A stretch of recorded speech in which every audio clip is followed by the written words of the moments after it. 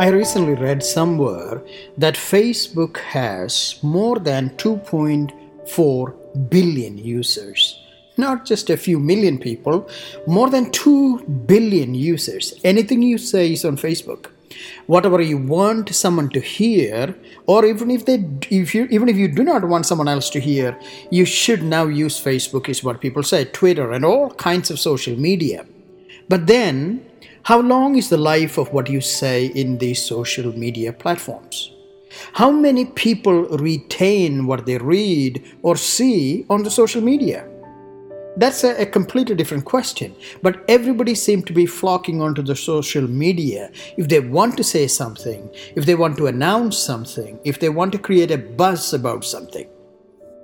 But then, after you read all this stuff on social media, whether it is on Facebook, whether it is on Twitter, whether you see the pictures on Instagram, we have panels of people who sit and talk about what they need, what they read on Facebook, and they analyze every bit of what they thought someone said or someone did. Of course, it's the way that they interpret. There was a time in my life that I wanted to see what others thought about the things our politicians thought or the events in the world. It was exciting. I wanted to hear what people thought about it, and so I would tune myself into this analysis page or analysis TV. So I used to watch the election analysis, just to give you an example, or the State of the Union analysis or the Brexit analysis, just to see what other people thought about them. And I have to say, I really didn't care what they really thought. It was just simply to occupy my time. Of course, it's worth listening to different viewpoints and hear different ways of thinking. But I have to say, it's nothing more than that. It's not going to retain in my mind. And many people who do that, I don't think they are going to go on with that. They may have heard different viewpoints. Or you tell me, how many of you really listen to the analysis of the State of the Union or the Brexit conversation that's going on in Europe or all over the country or the Venezuelan crisis and have made a difference in your life today? Or we listen to it because that's what we hear and we want to know different people's viewpoint and that's the end of it. Or do you watch them and say, that's sad, and you go on with your life? Yes, that's many times I do think people, that's where they are going into.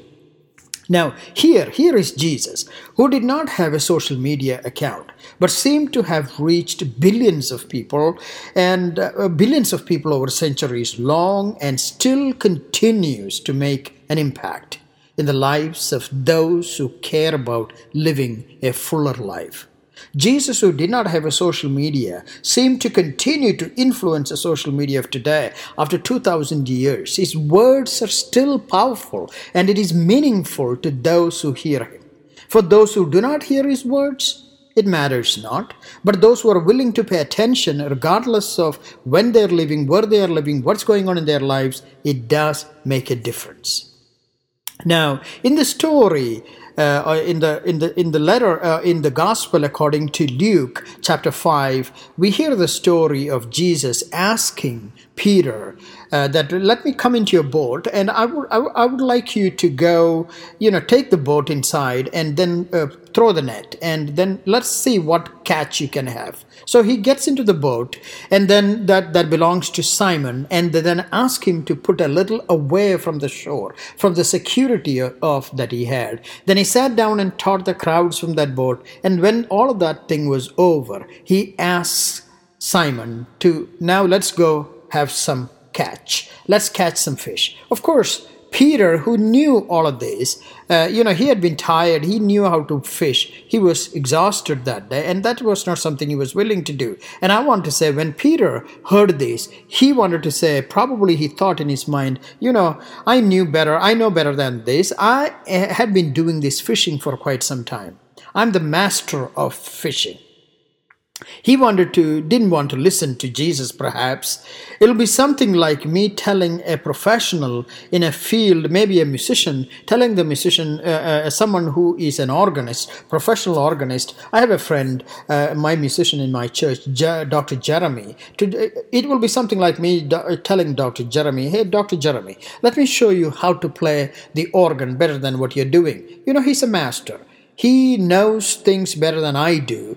Well, of course, he's going to listen to me simply because he's a kind, good guy. But at the same time, it's not my job or my expertise. So probably that's what Peter was thinking. I want to say when Jesus was talking about, let me help you how to catch fish. I'm pretty sure in his mind the thought was very different from what we would think Peter must have thought. Peter looked at him and said, "Really? You know this? Do you know how long I have been fishing and how long I have been doing these things? Find someone else to pick on, Jesus. Leave me alone." I believe it is a great thing to analyze the possibility in any situation. I believe we all have that temptation to analyze whatever we hear. I believe it is the right thing to think about the things we are going to do before we put our foot into our mouths. But I also believe sometimes we just have to jump into the boat with Jesus and do what he tells us to do, that we can witness a miracle. We have to be able to walk with Christ and get into the boat and get into the boat and let Jesus walk into the boat and shut him in, and then so that we may experience the miracle. We can only see Christ in action if we are willing to pick up the net and throw it into the side we expect to catch little. We can only see Christ in action if we are willing to follow, listen to what the Lord is telling us. We have to jump in and be shut in with Jesus, is what I would say. That if we want to experience the miracle, we have to jump into the boat and shut in with Jesus in the boat to know what it is to be in the company of God. We have to shake the world of its rationality sometimes for it to see how irrational God can be. And I believe God is irrational, breaks all the logic and laws of this nature of this world. That way we can actually see the miraculous actions of God. I like what Mahatma Gandhi says. In a gentle way, you can shake the world. Yes, you are allowed to shake the world of its blindness, its self-righteousness, its close-mindedness. We are allowed to shake the world and make it think slightly differently. When we do not have room for other people to travel with us, if our arrogance is such that Jesus has no room to get in, then yes, it is time to shake up the world we live in a gentle way, so that we can have a great catch. And that's exactly what Jesus is telling Peter. Let me help you with a great catch. We live in a world that values itself in terms of net worth and possessions. Net worth and possessions. Everybody understands what that means. The world is capable of actually jumping into the water without knowing where it is going to go, or else we wouldn't be in the stock market or in the politics. Everybody has put so much trust in the stock market. We all believe what the politicians say about the future. What that means is within us, we have the capacity to actually believe things even though there is nothing that exists. We are able to predict, we are able to believe, we are able to understand, we are able to take a step forward simply because we believe in the possibility. So yes, we can and we have what it takes to jump into the uncertain and bet on it, except when it comes to faith and when it comes to our faith in love of God. Then we are caught in our tracks. We are caught in our tracks by fear. When it comes to letting the people into our hearts and into our boats, we are afraid. We are afraid who they are, what they look like, what they act like, what they talk like, who they are, where they are from. All of these things come into our minds. Poverty and wealth, all of these work against each other. And it is in this context, maybe I would like to say, what I've heard or what I read, Henry Nouwen, a great teacher, theologian, and a spiritual giant, he says, knowing the heart of Jesus and loving him are the same thing. The mystery of ministry is that we have been chosen to make our own limited and very conditional love. That's the best part I like about in that sentence, is that for our own very limited and very conditional love, the gateway for the unlimited and unconditional love of God. The very limited conditional love, the gateway It becomes the door. It becomes the gate for the unlimited and unconditional love of God. I think that I want to analyze that, even though I had been talking about not analyzing things. When I look at that, this is what I want to say. Our very limited love, our very limited faith, our very limited kindness and compassion and care are the gateway, the door, the gate that opens the doors to the unconditional kindness, compassion, faith, and love of God. What you have is plenty enough to open the door to everything that you don't have. Wow, that's the best part of it. What you do not have is plenty enough to open the door to everything else. See, you can open the door to everything you want in your life, or the primary thing that you want in life, with what you do not have. It is phenomenal. We possess something that we can unlock the treasures of the world with. We have the keys to everything that is possible if only we will simply take Jesus in the boat with us. One more quotation from a French poet and a writer. I would say, if you want to build a ship, don't herd people together to collect wood, and don't assign them tasks and work, but rather teach them to long for the endless immensity of the sea. I think that is so true. Help the people to understand the beautiful, endless immensity of the sea. Get them excited. And that's exactly what Jesus is doing here to Peter. He got into the boat and showed Peter the beauty of the voyage ahead of them. If he could simply put the net on the right side and believe, to trust God in the boat, to trust God that God is traveling with him, and the voyage ahead of them, the miracles that is waiting for them is incredible. He can actually trust. He can actually give every bit of things that he has. His security, his boat, his net, his thought. If only he could see who he has in the boat. What he has in the boat is greater than everything that he possesses. In other words, that he had to let go of everything. He has to give everything, his body, his heart, his thought, his possessions, his boat, his livelihood, his family, everything into the hand of God, and then God can multiply it. Maybe something like, whereas our behavior maybe is something like this. Lord, if you will give me a genie, I'll give you everything you want except my money and my chessboard.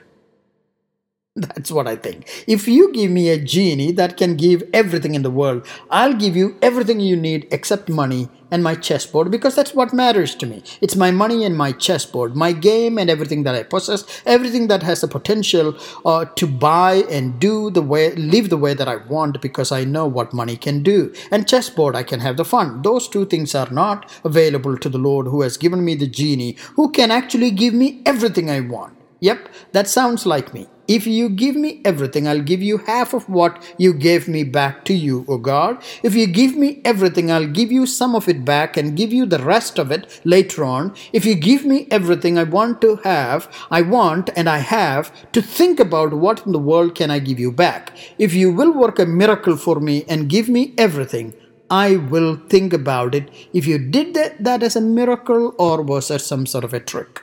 Yes, Lord, I will jump into the boat with you and show you how foolish you are. Instead, Peter gets into the boat. Instead of saying everything that I could think of humanly possible, he jumps into the boat and starts the greatest adventure of his life.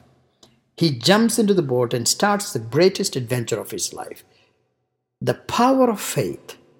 That's where I want us to go into. The power of faith lies in our willingness to get into the boat, to give all the security, all that we possess, all that we think is important to us, and then give that into the hands of God and trust and say, I will jump into the boat with you and be shut in with you. Jump into the boat. Miracles happen to those people who are willing to let the miraculous happen to them into their hearts and into their minds. Miracles are understood by the people who are willing to remove the analytical, logical, rational process so that actually experience God beyond the rationality. When our hearts see it worth taking the voyage, the immensity of the sea, the beauty of the trip, the excitement of faith, our mind will find a way to go along with it. Faith is a matter of trust. That's exactly what Peter is showing. It is a matter of trust. When we trust, if we look into the story of the creation, that's what happened. When God trusted humanity, God entrusted everything that was his greatest creation, everything that he did beautiful and thought it was good, into the hands of God. He trusted humanity and entrusted the creation into the hands of humanity. And then on the seventh day, he rested. So when we trust, we entrust everything into the hands of those whom we trust. Maybe when we trust, we entrust everything into the hands of those whom we trust and love. And in this case, it was Jesus. Peter hadn't just grown into loving Jesus, but Peter, in the wisdom of God, maybe by the gift of God, maybe by the inspiration of the Holy Spirit, trusted Jesus and entrusted all his possessions, his boat, his livelihood, his future, his family, the net, the fear, the anxiety, and the excitement, everything into the hands of God, and got into the boat and shut in with Jesus and experienced things that are absolutely beyond rationality. And that's what the Lord calls us into everyday life. Every day we are called to do just that. Allow the Lord to get into the boat so that we can be shut in with the Lord, in the boat, in the security with God, so that the voyage ahead, the journey ahead, is incredibly beautiful and powerful. I hope you will get into the boat with Christ.